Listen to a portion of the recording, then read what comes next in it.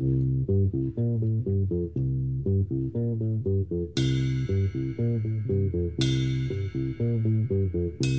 this dirty old part of the city where the sun refused to shine, people tell me there ain't no use in trying. Now, my girl, you're so young and pretty, and one thing I know is true: you'll be dead before your time is due.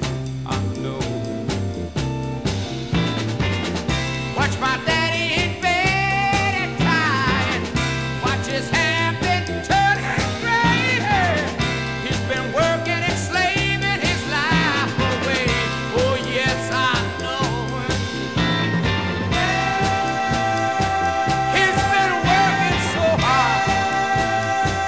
Oh, Mom been working too, baby. Every night and day. We gotta get out of this place. If it's the last thing we ever do, we gotta get out of this place. 'Cause girl, there's a better life for me and you. Chopping wood inside. Welcome to the Chopping Wood Inside podcast, the Twin Peaks podcast for conspiracy theorists and aficionados. I'm your host, Murphy. Tom. Do you remember your doppelganger, Murphy? I do. He died in a horrible bungee jumping accident in 1993. He's a good guy. His name is Chet. Hey, first of all, Mark Frost. A little shout out to him. The Final Dossier appeared on the New York Times bestseller list. I think it was number 4. That's great. I saw that. Who was ahead of him? Do we look? I think one was John Grisham, Okay. and I think another one was, I want to say it's Dan Brown, the guy who wrote the Da Vinci Code Yeah, okay. books. Respectable. And I can't remember the other one, but that's pretty good. That's good.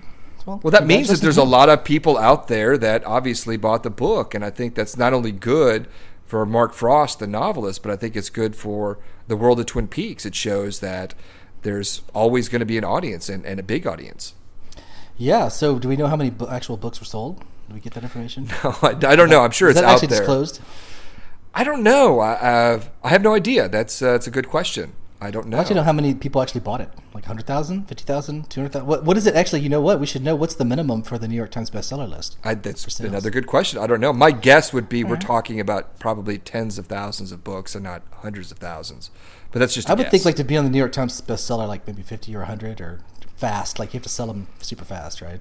I wonder if that also takes into account, like, the Kindles and audio, all the other supplements, I would imagine. Yeah. I would think Because, so. I mean, I don't know very many people to begin with, but the few people that I do know, most people don't read actual physical books. They use like a device to read the book. I still do. I don't the even old- read. I just listen to it. Too tired. Turn the page. So what do you want to talk about tonight, my friend? Well, why don't you? Do you want to talk about the little? Didn't Frost give some little clues in an interview lately? Like, what did he? Didn't he say something about time travel? The only time travel happened one time in the series, and it happened in the last episode, and only one of the characters time traveled. Is that interesting to you? Yeah, but that's he said that, but that's not necessarily true now, is it? Well, I mean, what do you think? That's why I'm posing this question to you, my friend. Well, I think that first Enlighten and us. foremost, even though we didn't see Philip Jeffries time jumping, he obviously was doing the old quantum leap time jump at some point, and Major Briggs was going backwards and forwards in time, and he showed up in part 3 in the Purple Room, at least his head did. He showed up at the Zone with Hastings and Ruth, and he showed up in part 17 in the Fireman's Domain. So even though that wasn't necessarily, I don't think, time jumping, but I'm assuming, well, we know that he went back in time in 1989 because he didn't die in the fire at Listening Post Alpha. So I guess in our narrative, I guess, Frost is right that Cooper was the only one that we actually saw. But in the whole series, I think there was, several examples of time jumping. Yeah, I get the indication that Frost is really behind the whole time travel thing. Like that was maybe one of his ideas. I agree, and I think that there was nary a mention of the Dreamer or We Live Inside a Dream, Upanishads, anything in the Final Dossier or in any interview that I've read with Frost in the last week or so. And I am firmly believe that was a David Lynch creation. We know he was reading that poem, or that script of the Upanishads before Inland Empire. So I think that's certainly up his wheelhouse. But it's interesting when he's talking, Frost that is, about all these events at the end of the final dossier. He's really kind of, everything is kind of coalescing as much as it can. That there isn't a mention of any kind of dreaminess, dreamlike quality. There was no mention of Cooper in Vegas. There was no mention of Tammy's conversations with Cole about his Monica Bellucci dream, about the Philip Jeffries appearing in Philadelphia in 1989. So she didn't incorporate any of that into her narrative, which is obviously Frost's narrative, which makes me think that that was a Lynch creation. Yeah, I agree with you. He probably came in at the last minute and added the whole dreamer thing, the Upanishads, since he loves to repeat that. Living in a dream everywhere he goes. The Starbucks and pretty much the grocery store, probably. So he just threw it in there. We are like the dreamer who dreams and then lives inside the dream. Yeah, but I think it's woven into the series pretty much from the beginning, even though we're not getting any of these lines or quotes. But, knowing what we know and going back on a rewatch, I think that you can find these elements in the story, whether it's related to Cooper, maybe even Laura off camera. I mean, the story itself is like very dreamlike. The narrative is very dreamlike, and which kind of follows, Mulholland Drive and Inland Empire. I think this is how, this is Lynch evolving as an artist, and he's incorporated that dreaminess into his last several features, and it only made sense that he would incorporate it into Twin Peaks. But it doesn't sound like Frost. That was something that that he came up with, or maybe expanded upon. That was solely Lynch. Yeah, it's interesting. It's almost like we have two gods. Like they're both like giving us different like mysteries, and that's maybe why this Twin Peaks feels so layered and mysterious. Is we're getting two different narrators dropping clues left and right. We get the dreamer angle, we got the time travel angle. Like we've got kind of like, I think that's probably what's making it so mysterious. Is they probably aren't. I wonder if like even Frost himself like understands like what the dreamer thing means. No, it's me. Right, because you think for Lynch would probably, even if Frost asked Lynch when they're writing together, well, what does that mean? What do you think that means? You'll figure it out. Did he? You'll figure it out. Right. You hear that's something he says? Did he do that to Dwayne Dunham at some point? He's like, what the hell is this? I was like, editing. You'll figure it out. So that's probably what he says to everybody. Well, do you want to mention a couple of the tidbits from the Dwayne Dunham interview? I thought there were some juicy bits of information. Well, lead us, because I've already forgotten them, so... Well, I think that one of the things that really surprised me was when they were putting together the first episode, that they were having a hard time really kind of getting into the story.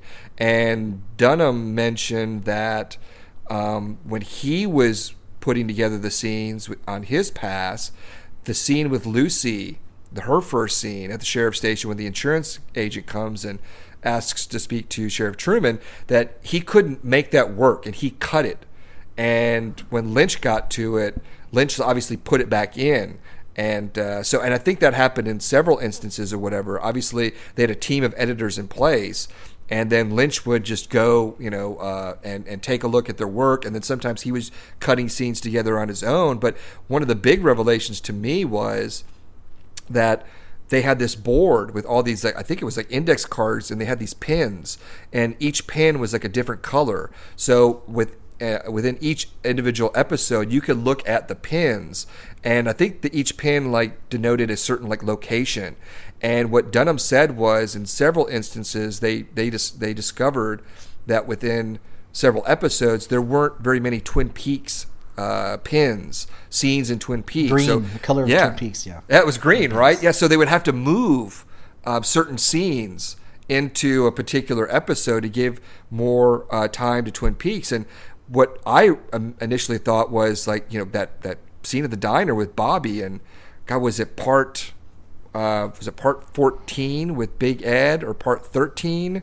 And he tells the story about he got a message from his dad today, and that was in part 10. That was 3 episodes before, and that whole shit at the diner with Becky and the gun and the honking woman all happened a couple days beforehand. that whole time thing, it was all really kind of like mixed up and jumbled, and we were thinking alternative timelines, but it's probably just an editing choice because there wasn't enough Twin Peaks episode or scenes in that episode.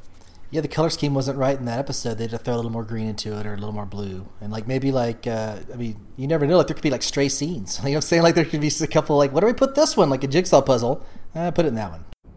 I hate to admit this, but I don't understand this situation at all. One thing I want to mention before we move on is that you were talking about the two gods of Twin Peaks, Lynch and Frost.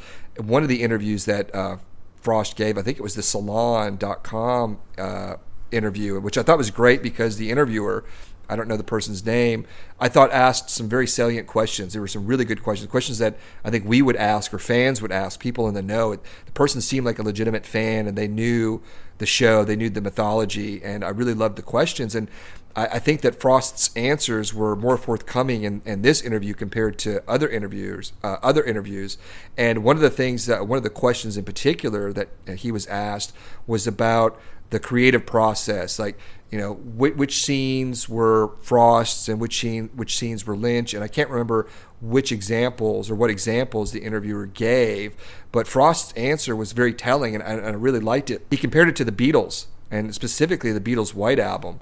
If you know anything about the Beatles and the White Album, that's pretty much where they really started working on their own songs and would bring them to the others, and the other three would be kind of just like session players. But in other instances, there were collaborative moments, and that's what he said. He said, well, you know, there's some Paul songs, some John songs, and some Beatles songs. Well, it's the same thing with us. There's some David songs and some David scenes and some Lynch scenes, and then there's scenes we wrote together. And I thought it was a great analogy, and B, it's some insight, some really good insight into their creative process. What should we continue talking about Mark Frost, or should we move on back to the regular series and see if we can put the pieces together? Since we've gotten Frost's book, and we had some theories of our own. Like, where do we go from here? You mean with like our theories, or from where Frost left us? And well, what you think, like, of the series, like, what of the ending? Has there been any new clues that Frost has given us that's made you want to rethink, like, whether you believe in our unified lodge theory still, or there's like you had the Laura theory go. Well, I don't know what you want to call that, but there was that going on. Like, where's your mind these days in terms of theorizing? Well, the Frost, the book, the Final Dossier, which I liked, but I had some issues with it, and we discussed that in our previous podcast. Specifically, though, the last couple of chapters, and mostly dealing with like Jeffries and Judy and Cooper. And the end, basically, with the time traveling, really hasn't altered, for me, the series and any kind of like new theories. It's actually emboldened, I think, like our unified lodge theory. The one real big thing with Frost and his reveal of Sarah Palmer, her middle name being Judy or Judith, and really being identifying her as the little girl in Part 8.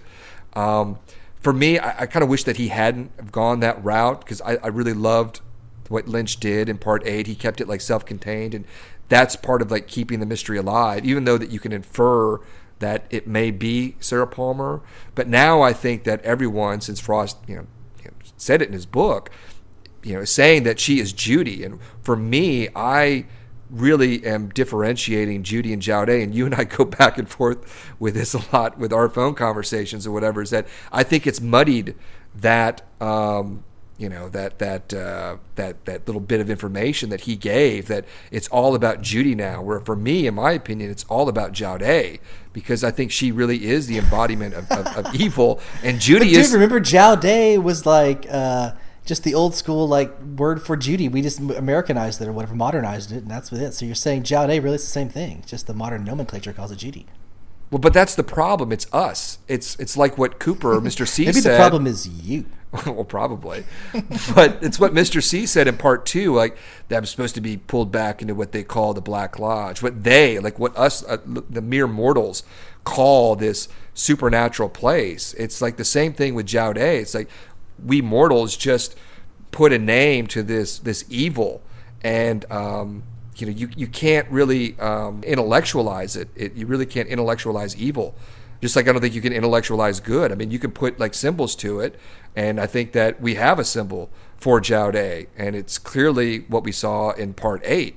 But I think what people are doing, from Frost's revelation in the book, is just saying it's Judy. Everything is Judy. It's all about Judy, which I love Judy, but I just think that's wrong. I think that, like you said previously, that Judy and Sarah, along with probably many others, are the children of Jaude. So that means like minions. You have these minions, and that's what I think Jeffries was doing when Tammy referenced him in 1986, going after this criminal enterprise headed by this Judy character. It wasn't Sarah Palmer. I think it was just one of these other people that had the bug within them, like this little like army of Judys that going around. And that's just what we, the Blue Rose Task Force or our supernatural detectives, they ascribe a name to it as Judy. It's like a code name for something, but it's not the all-encompassing evil, which I think is Jaude. Yeah, well, I don't think like anybody thinks that Sarah really is Judy. You know what I'm saying? Like that she has to be like a child of Judy, or like some sort of like, you know, she swallowed the bug. The bug got her, and so that's what made her full of Judy, just like Leland was full of Bob. You know, and so I don't think anybody thinks that she is literally Judy. But I think what you're saying, and what I agree with, is that it's not just her. You know, I think that's what some people are thinking. Well, she just came down and inhabited this one character. Whereas I agree with you completely. They got the whole fucking country's full of Judys right now. It should be the United States of Judy America. Right. And also, I think that wasn't the only vomit. Remember the only vomit session? She was like, she probably vomited many times. There's many, many scenes. Right. We just saw one of them. She's a bulimic or whatever it is. Yeah, she's just puking. Well, also, I think that whatever was inside of Sarah in 1956, that bug, is more akin to the Jumpy Man. That maybe is what was in that egg. And, you know, maybe there's a bunch of Jumpy Mans, or maybe that was just the Jumpy Man, and each egg has an individual like demon that looks different, and we just saw what appears within Sarah as the Jumpy Man, because we saw him obviously in Fire Walk with Me. That's when he was introduced. And we saw her face superimposed over her in like episode 15 or whatever it is, when Mr. C goes into the convenience store. Yeah, exactly. So I think that's very interesting. So yeah, the whole like, you know, Judy Jaude thing, I think is, but I like I said, I've read things online where people are calling Sarah Palmer Judy, and like I said, I just don't really kind of agree with that, and that ties into the end of the show, part 18, when Cooper takes Laura to the house, and you even agree with this, that Judy's in that house, whether she's within Alice Tremond, or, you know, she's hiding, or there's some kind of alternate timeline in there. Judy is in that house. I agree. I think she's totally in that house, and she may be the creator of that universe. Although Frost is implying, like, my little theory was that it was all like this, you know, lodge dream, and that he was bouncing around in Odessa, and that whole thing was just like a figment, and it wasn't real. But, you know, Frost is implying that, like, you know, that actually he was actively time traveling, you know, going the old Jeffries route, which is what I thought when I was first watching it. I was like, holy shit, he's going straight Quantum Leap Jeffrey style, and he's got some agency over what he's doing, you know, so I'm not sure what to believe, whether to believe Frost or whether to believe my bleak theory. Well, don't you think that end scene in part 18 was an altered timeline from everything that we saw beforehand, because Laura wasn't killed in 1989. So at some point, Sarah Palmer left that house, and it was owned by Chalfont, with then ultimately the Tremonds. So you can look at it at that on that particular track, on that time track, or you can look at it like, well, Sarah Palmer never left that house, and it's kind of like a dual, like, haunted house. Like, on the surface, there's Alice Tremond, and then underneath the surface, there really is like Sarah Palmer inhabited by, you know, this bug, this Judy bug within her. So you could do that, but for me, I believe that it's more of the altered timeline, and the Alice Tremond reference, or the woman being Alice Tremond and then referencing the Chalfont, is really kind of only familiar to Cooper because he knows of both names from the events of the original series and from Fire Walk with Me. The Chalfonts were at the Fat Shot Trailer Park, and the Tremonts were in the house next to Harold Smith. So I don't think he has any additional information on the Tremonts or the Chalfonts. At least we certainly didn't get that from Cooper's perspective at any other point. But I think just that the reference to those names gave Cooper even more pause, and even, confused him more as to, where he was, what his intentions were, and what year it was. Isn't it odd that he didn't if he heard the Tremont name, that would have made me even more, curious and wanting to go inside.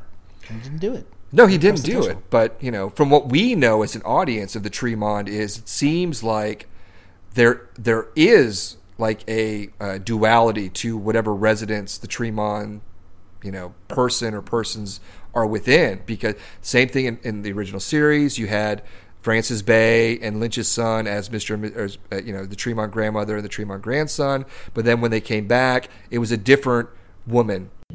Cream corn.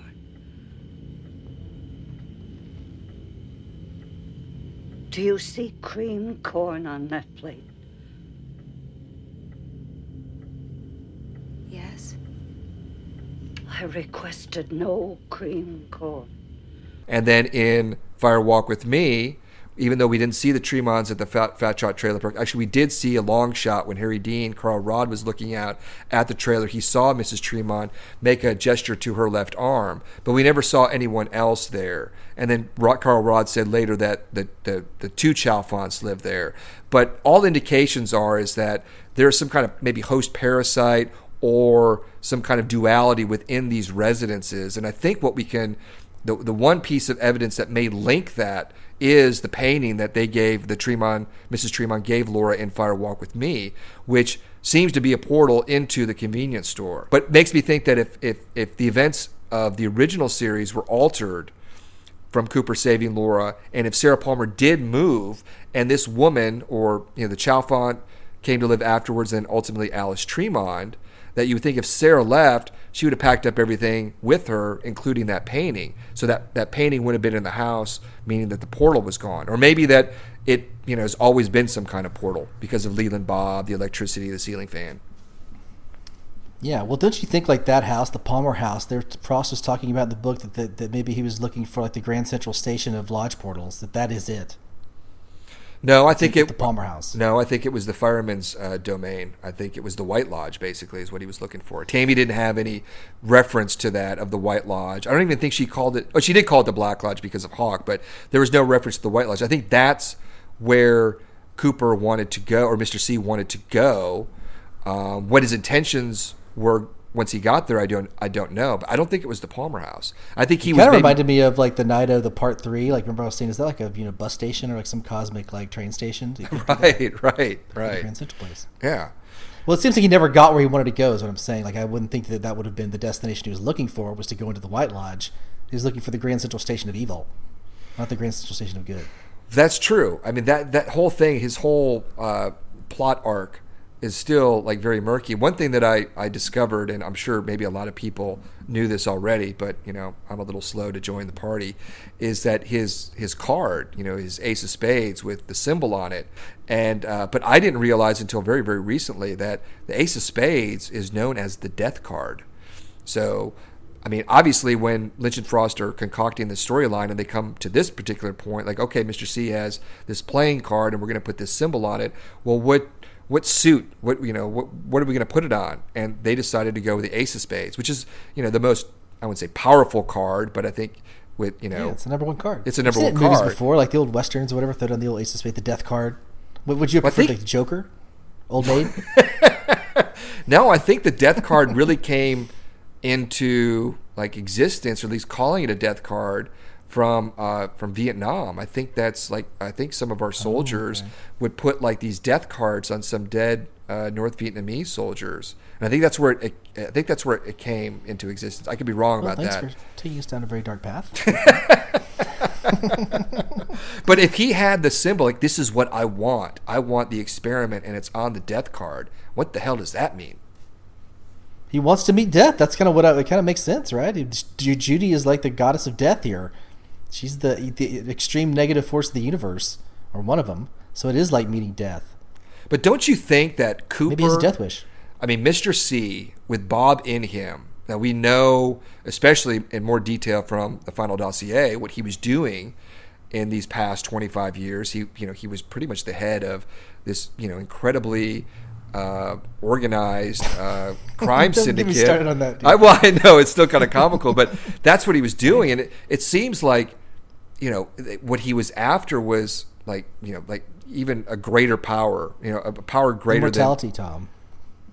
Well, no, I don't know, but Bob, but I don't know about that, but the whole thing. You know what? One thing, think of it this way: he didn't seem very interested in earthly pleasures. If he's amassed this billionaire syndicate, he's just kind of driving around in like regular cars, staying at motels. He's not, enjoying it. Right. He's like the Ted Turner of like doppelganger. He should be like, living it up.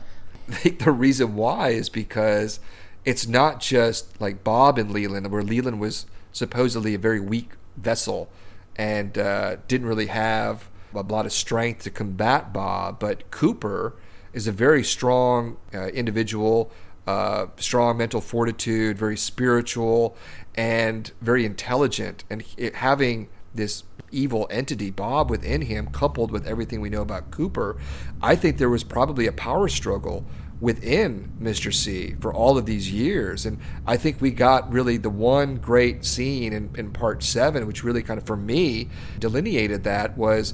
You're still with me. That's good. And maybe Bob was like somewhat trapped in Cooper, or a little frustrated within Cooper. Maybe what Bob was doing was driving the whole Judy Jaudet plot angle, whereas I think Mr. C, or the Cooper side of Mr. C, wanted more of the earthly pleasures, the power, everything like that. So it's this kind of the schizophrenia within this character that we all know and love, which was fascinating, but we didn't really get to explore a lot of that in the series. I wish we had, and I wish Frost would have gone into even greater detail in the book. I would rather have had more detail on that than kind of going into more of the season 3, like Sarah as the host of that bug, and some of the events related to Jeffries and the time travel angle. So maybe he was frustrated. He was obviously frustrated, like, Cooper wasn't going out and raping and pillaging like Bob would. So he had him contained, and he was like, amassing his fortune and doing it methodically. He had like a 401k plan for the Black Lodge. He had everything like, methodically planned. He was like spending all of his time in the box trying to capture Mama, trying to capture Dad. That's what he was doing. He was like a professor. Yeah, but do you think that if that was the intention, to capture Jaudet in that glass box, that his ultimate purpose was to send Jaudet on the same path that Cooper took into the Purple Room? I don't know. I have no idea. I have no idea what he wanted to do with that thing. No clue. But you're right. It connected. Right? That's what I'm saying, is that if that was the case, that could be the Grand Central Station. Well, that's it. It's obviously very similar to the Fireman's Domain. I mean, it's in color as opposed to black and white, but it seems to be in a fraternal world. If the idea is to somehow infiltrate the fireman's domain, or maybe he has many domains, and one of the ways to do it is by sending the experiment into it, that ultimately to overtake the firemen and the good that these places inhabit, then that could very well have been part of Mr. C's plan. But you would think that if Jaudet is the ultimate evil, wouldn't need to go on this glass box journey to get there from like Mr. C's point of view, like that he constructed all of this just to summon Judy from where. And Judy was pissed. I mean, she was angry. I mean, you would think that she would want to go on that journey if that was the case, if they were working hand in hand. But no, she just came out of the glass box and ate Sam and Tracy, their heads. Well, she came out at the wrong time. He wasn't around to see it. He wasn't around to monitor it. His little like a henchman guy with the glasses wasn't there either. So he had an idea. I was thinking like, do you think like maybe that like part 3, the Nido place, is actually like a good White Lodge like Grand Central Station because it's near him? You know what I mean? And that like the door, the knocking, that evil knocking on the door, and which freaked out Nido and Cooper in 3, that would sound like your mother's here, was knocking like multiple times. That was Judy trying to like permeate like a White Lodge subway station, a portal. Like it was trying to go, because it wasn't her domain. She was trying to get in there. Yeah, for what I thought about is that for me, there was this plan in place, starting with like probably the firemen, but cascading down to like Major Briggs and to Jeffries and to some extent the One-Armed Man and some of our players in the Black Lodge, to combat this evil, to combat Bob namely, but also Jowday, which was really pretty much introduced just in the final episodes of this last season. But what I took is from part 3 was that maybe with events that we didn't see in the narrative, that this was going on somehow in the past 25 years, and that some of this evil had somehow already infiltrated these places of good, these houses of the firemen. And that's what the firemen said, "It is in our house now," means. And Cooper is just one of his agents of good, like Freddie and Andy to some extent, and probably some other people. We don't know. Maybe Jeffries visited the firemen at some point. Obviously Briggs did, but maybe that's the whole case. It's this battle, is that what Mr. C and Jowday, what they're trying to do, obviously is evil intent, but to completely overwhelm all good. And for me, the big tell was the zone. When Cole went into the zone briefly, what he saw basically was a convenience store. And that's where Briggs was hiding out. That's where he was hibernating. And I do not believe that he was hibernating in that location. I think that since the convenience store itself seems to be able to move from place to place or appear pretty much anywhere, seemingly, possibly, that when it was infiltrated by Mr. C and the woodsman, when Ruth was killed and Briggs was killed as well, that portal was like ultimately cancerous now.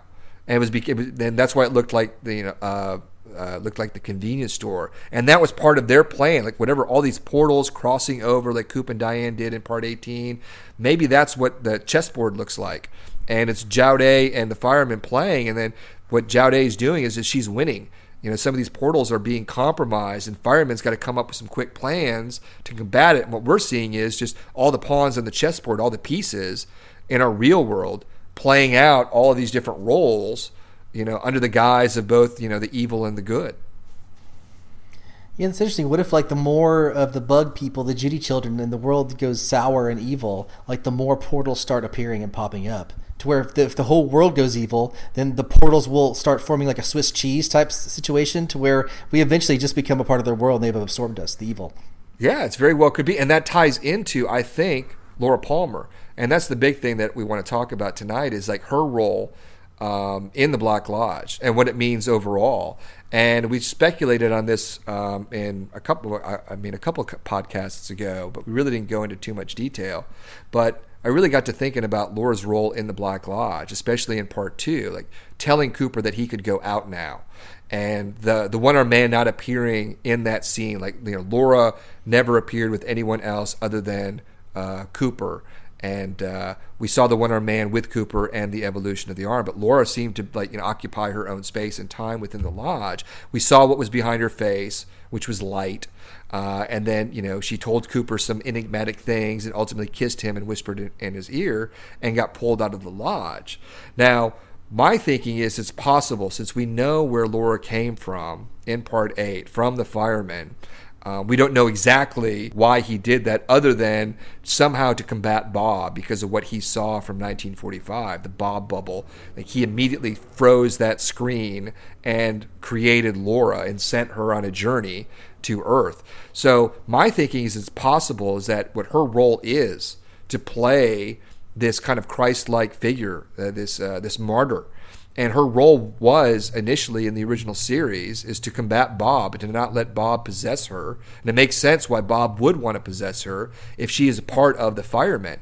And then she was killed, she was sacrificed, or she martyred herself, or was a martyr. And her ultimate role was to go into the White Lodge, or the Black Lodge, because of the ring. Because we know the significance of the ring. When you put it on and when you die, you go to the Black Lodge. So maybe her role was to go to the Black Lodge and over time become this influence within this house of evil, so to speak, to somehow influence it over time to make it less evil, to maybe, like we were talking about with these other portals being overtaken by the woodsmen and what have you, compromised, becoming cancers. Well, maybe this, what we're seeing with Laura, is one of the firemen's like, okay, I'll checkmate here, buddy. I've got this Laura pawn. She's going to go in the Black Lodge, and she's going to actually turn this Black Lodge from evil to good.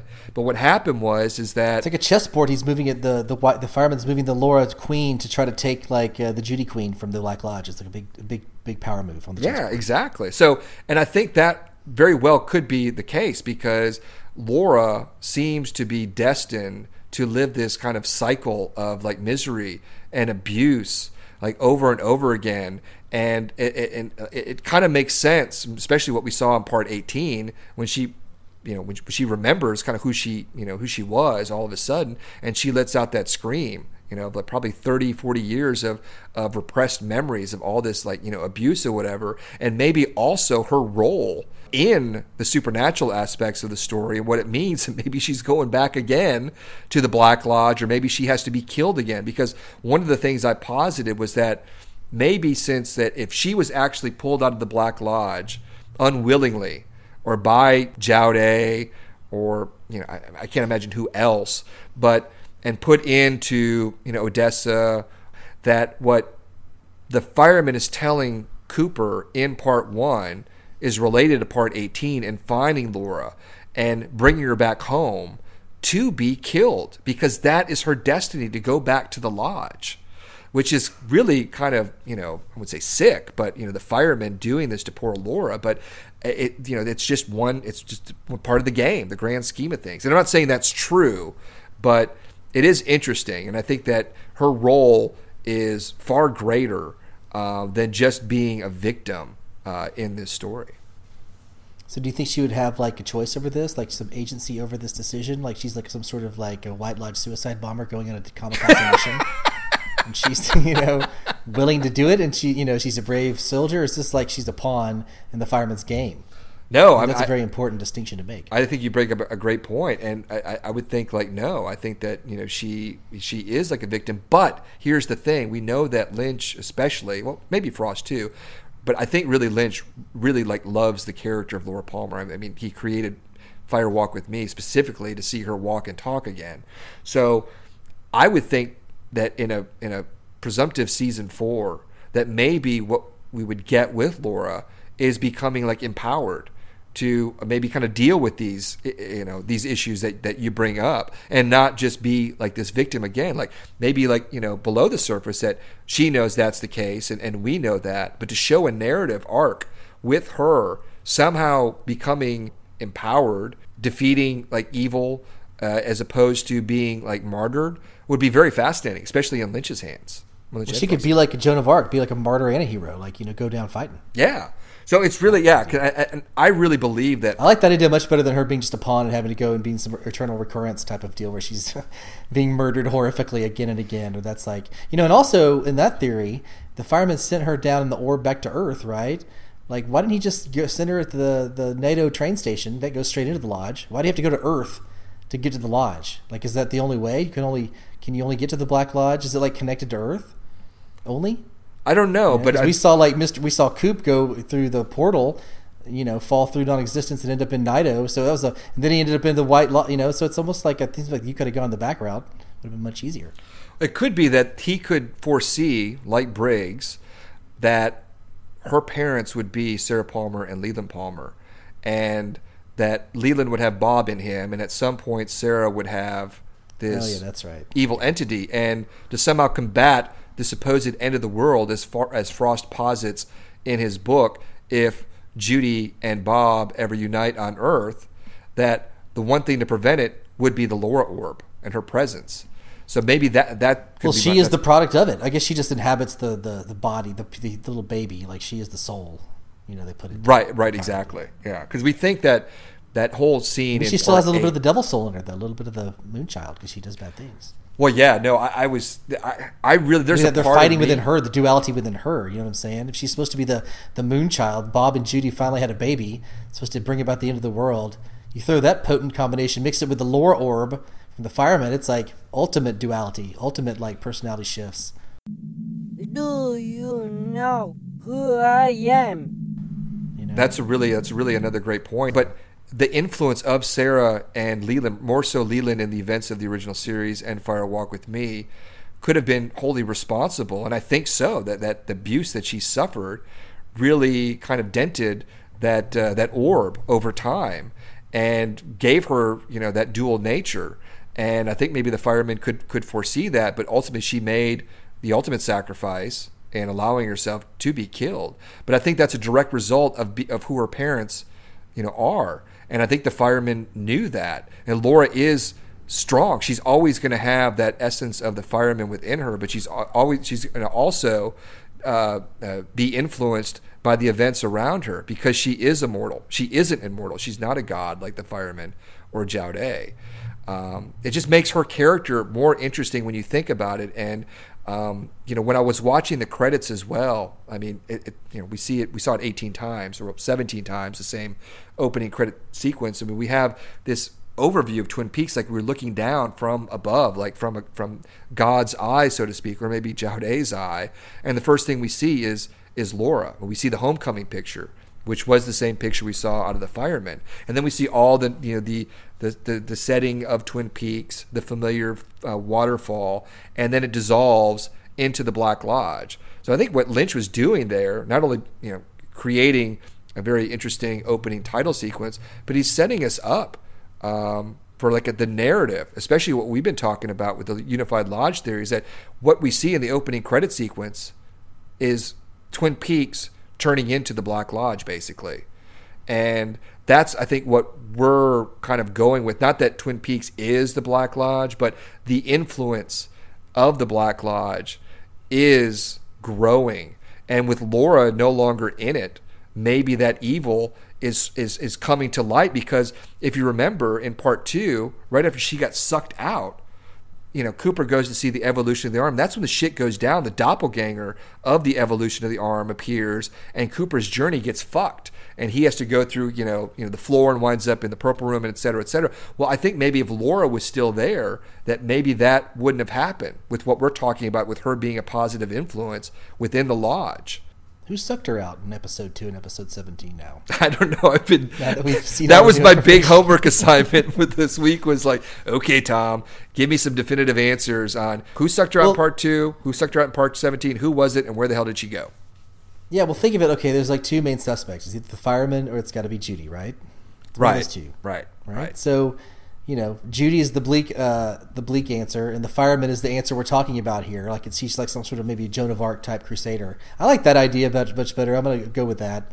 If we're going to go with this Laura angle, I would want to give her some agency and power over her, her mission, and that she's going into this willingly, and she's going basically into the eye of the hurricane. Like, to take over right in the middle of Judy and Bob's first Moonchild attempt. There's going to be problems. Well, one thing to counter that is a possibility, and when she whispers to Cooper, we don't know what she says. We know that obviously it causes him to have this startled expression. He goes, "Huh?" And he doesn't do that. He goes like, "Oh," like huh. Right. You were always the better actor than me, Murph. So. Well, it wasn't like, huh? It was like, oh shit! Like, it was not good. Whatever it was. Right, but whatever she told him, what if that was the kernel of him ultimately finding her, which meant saving her, which meant her not dying. So even though it didn't happen at that particular point, I think we're dealing with like different timelines here, because there is one real timeline with Cooper in the lodge when he has his kind of mission, his narrative mission. The first go around is, do you remember your doppelganger? And then the second time around, is it the story of the little girl who lived down the lane? And I think they're kind of concurrent. I think time is nebulous within the lodge. So what if Laura, when she whispered in his ear, that set off a series of events, even though it didn't happen at that particular moment, with Cooper saving her, meaning that she didn't die, which meant that her presence in the lodge could no longer be. And it wasn't Jowday or the fireman sucking her out. It was Cooper's time traveling, intervening, changing history, which did it. And that would also tie into the fireman speaking to Cooper in part 1 with a very stern face, and gave him those clues which led to Carrie Page, Laura Palmer. So maybe that's what that was, of him saying, hey buddy, you fucked up. You need to go find Laura. And that's why her role or her destiny is to be back in the Black Lodge. So maybe that's what it was. Yeah, maybe they were planning like the heist, like the Whisperers, like, well, here's what we're going to do. We're going to meet in Odessa. You're going to take me back. I'm going to go to Judy's. We're going to blow this whole fire truck. It's like that could be it. And that, let's say they like attempted it and failed or whatever. Like it does seem natural that you would go back to the inception point of that heist and that was it. Like, so they had to erase it. So it didn't work. So I thought you were going to go with a whole like SCTV Maudlin's 11 bit. You were going to give me some Sammy Maudlin. EO 11. It's Maudlin's 11. Yeah, Maudlin's 11. Yeah, I thought of that. So yeah, maybe they are planning a heist, and that's what they're doing. Then it's like, come see me in Odessa. Ammo 11. So, okay, if we answer that question, well, not answer it, but we're just... Well, don't you think for a second, okay, we're doing like a 180 from our Unified Lodge theory. So do you think maybe that like we're getting a little influence of Frost here? We're going into the Frost realm now. This is the Frost translation, or the Frost, theories, as opposed to like the Lynchian theories that are a little more bleak. Because this is giving like Cooper and Laura way more say in what they're doing. Like they're like wacky time traveling duo. They're going to save the day, as opposed to we're just trapped in Judy's world. And Cooper is in some dream, and Laura's not even there. Maybe I don't think that's the case at all. I don't think like we're all trapped in Judy's world is something that I got from watching. Well, you don't believe you're trapped in the Unified Lodge. You don't believe Judy is the Queen of the Black Lodge, but trapped in like a lodge type of like eternal recurrence dream, as opposed to this new Laura theory. But that's a different track altogether. What we talk about with Cooper with our Unified Lodge theory, I don't think it was a 180. I still think it is completely, I would say true, but I still believe in that theory that we discussed, that he never really left that lodge, even though it didn't appear as the lodge. The events that we saw with Cooper throughout the series, I mean, Laura's not a part of that really. What we're seeing from Cooper is the extension of like the Black Lodge, and that he never really left. And then when he completed his mission, which was basically going back in time and saving Laura, and he looked down and a little light appeared on his face, he was right back in the lodge. He wasn't sucked back up. I think it was because he never... Well, but dude, the whole Mark Frost thing, sorry to interrupt you, but like the whole retcon deal, then obviously he got out of the lodge at some point because he went back and saved Laura's ass from real life. So it wasn't all a lodge, construct. No, you're right about that. It's a part of it. Yeah, I have to think about that. Yeah. Yeah, so I don't know now. I think it's kind of punched some holes. It's made me think about it. I'm like, maybe it's just the Frost influence. I got my Frost side of my brain working right now. And I do like the idea, but like definitely to have them, plotting this thing, and they're actively, trying to foil Judy, and Laura's in on it, and Cooper's in on it, and it's like a time travel, which Mark Frost basically said was what is kind of happening, So that's completely different from like this being a hopeless type of deal where maybe he's gone through this multiple times. He's stuck, he's trapped, which is actually how I felt, at the end. I felt, he's trapped watching it. So now I'm confused. I don't know what to think. What year is this? Part 18, when Cooper exits the lodge, when Laura told him in part 2, you can go out now. If that would have happened, I think he would have come out of the lodge at that particular point. And I think that ties into the other scene in part 2 where Hawk was in the woods going to Glastonbury Grove because something was going to happen here that night. And I think it was Cooper supposedly going to come out of the lodge. Well, that didn't happen. And I think it didn't happen because Laura was pulled out of the lodge. And it started the chain of events which led Cooper on his journey. But you brought up an interesting point I have to think about, is that him actually going back in time, if he was actually still in the lodge, that really wouldn't make sense because he went back in time to 1989. Maybe there's a point in his cycle there where the Unified Lodge theory that we discuss, like when he said we live inside of a dream and he wound up in the furnace room, maybe that's when that ended. And what we were seeing there, oh, you know what? Okay, I got something for you here. What we were seeing in part 17, up until the point where the lights dimmed, it was Cooper, an extension of Cooper in Dougie Land, that whole narrative. And then when he and Cole and Diane, you're going to laugh at this, by the way, when they showed up in the furnace room, he showed up with his pin. His pin was on him. His pin wasn't on him beforehand. Yeah. So I think that there's a difference there. There's a difference with the pin and no pin, because in part 2, pin. And when he goes on his journey, pin. But when he leaves the portal number 3, no pin. And it only reappears in the furnace room at the end of part 17. Yeah, you've been following the pin like from the very beginning, so I don't. Yeah, I don't and really Frost know. said, "Yeah, I'm sorry." I don't attest to the pin theory, but I think it's very interesting. But doesn't it seem like that the whole maybe the pin appeared because the Las Vegas dream world is finally meshing with the real Twin Peaks world here in this room, and everything was like starting to fall apart. Frost had an interesting quote about the pin because I think it might have been that same article. No, I think it was on the Reddit forum. He did a Q&A on Reddit this week, and there was some interesting stuff that he said. But someone mentioned the pin, and he basically said that I think he heard about that, but he really couldn't really go into it because from what I got was, I don't remember the exact quote, but what I inferred was that it really didn't mean anything to him. But I think he said that you're going to have to ask, David about that. David was doing it. I think that Put it on, take it off. Why? You'll figure it out. I don't think this is a guy, David Lynch, that is very specific about shoes and lipstick and the tiniest details. So I am a strong believer that if Cooper is wearing a pin, it's for a reason, and not wearing a pin, it's for a reason, and it's not some continuity issue. So I really believe that it's a small tell of what we're seeing, but as to what we're seeing or maybe when we're seeing it is still very mysterious. But I'm holding on to this pin theory that it is very specific to Cooper's plight or his plights. I've got a question for you. What does see you at the curtain call mean? Well, at first I thought it was going to be we were going to get something in part 18, that they were all going to come together somehow. Cole was going to be reunited, maybe with Diane, and whatever the mission was in part 18, it was going to be see you at the curtain call. But now... That was maybe he was thinking okay, I'm going to have a successful mission here. I'll see you guys when I come back for the after party because I'm about to fucking bring her back to it's going to work. He's thinking optimistically. Right, but it could also mean...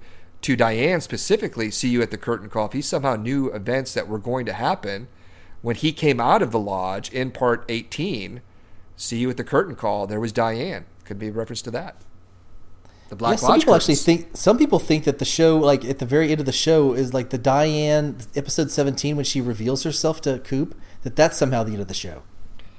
Well, I think that was the end of our Unified Lodge theory. I think that's when the whole Cooper narrative from 3 to that point ended, that storyline, because Mr. C was defeated. The whole thing that Mr. C and Cooper, those two storylines, one could not go out without the other one returning. I think that was said for a specific reason. That's why I think that Cooper never really technically left the lodge, so to speak, even though we saw all these events happen. And it's very curious that Frost didn't mention any of Cooper's journey from part 3 to 16 in his book. He only mentioned Cooper showing up at the sheriff's station. So I think that there's some meat on the bone there with that. But one thing I wanted to say too was that one of the things that we were talking about with that Unified Lodge theory was that the other plots, whether the Blue Rose, Mr. C storyline, and the people in Twin Peaks.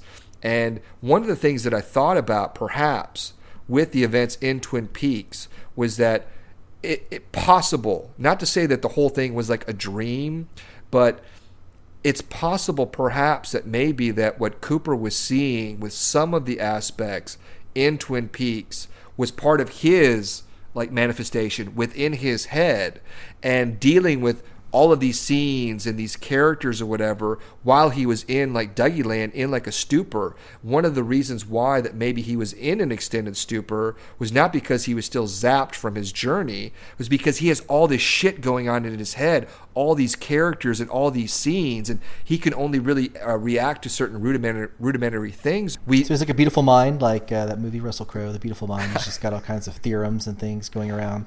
Just trying to process. I didn't see that movie, so I can't really comment on it. But because I want to really kind of believe that what we saw with Cooper was an extension of the Black Lodge. For me, it's more interesting. The whole idea, his whole journey, it works on so many different levels, whether symbolic, metaphysical, all these different levels. And I think it's really up Lynch's wheelhouse as opposed to really being some kind of reality. Oh, one other thing with that. Remember the 119 drug-addled mother? Yes. Frost had a quote that he basically wouldn't go into too much detail other than that character, when a specific character has like one foot in the other world, they tend to speak backwards. So he's basically saying that that woman had one foot in another world. And if we're thinking that this is really all an extension of the Black Lodge, here's another reminder.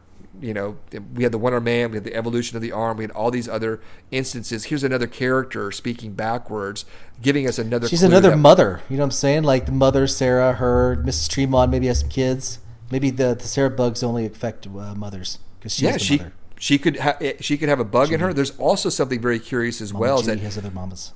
we know that Cooper was in Vegas with his, because Tammy even says so. He was in all these different places. Well, Vegas is one of them. We know because of Duncan Todd, et cetera, et cetera. But what if he somehow was associated with the 119 woman? And the clues that Lynch is giving us is her little table. On her table is a deck of cards and a safety pin. And we know from his ace of spades, it's from a deck of cards, and if you noticed above the symbol and below the symbol, it looks like there were some scratches Some made. safety pins or scratches. Yeah, there's something going on there. Maybe that was kind of a clue that he was with that particular person, perhaps. Yeah, do you think there was a scene cut out where they actually met? He came over there and, like, where's Dougie? Mine? Yeah, Waters. Yes, hey, Dougie, not here. No, maybe she Something like that. spoke normally until she actually was intimate with Mr. C, and his, Bob seed caused her to start speaking backwards. Yeah, she could be like a season 4 Mrs. Tremont, the next Tremont.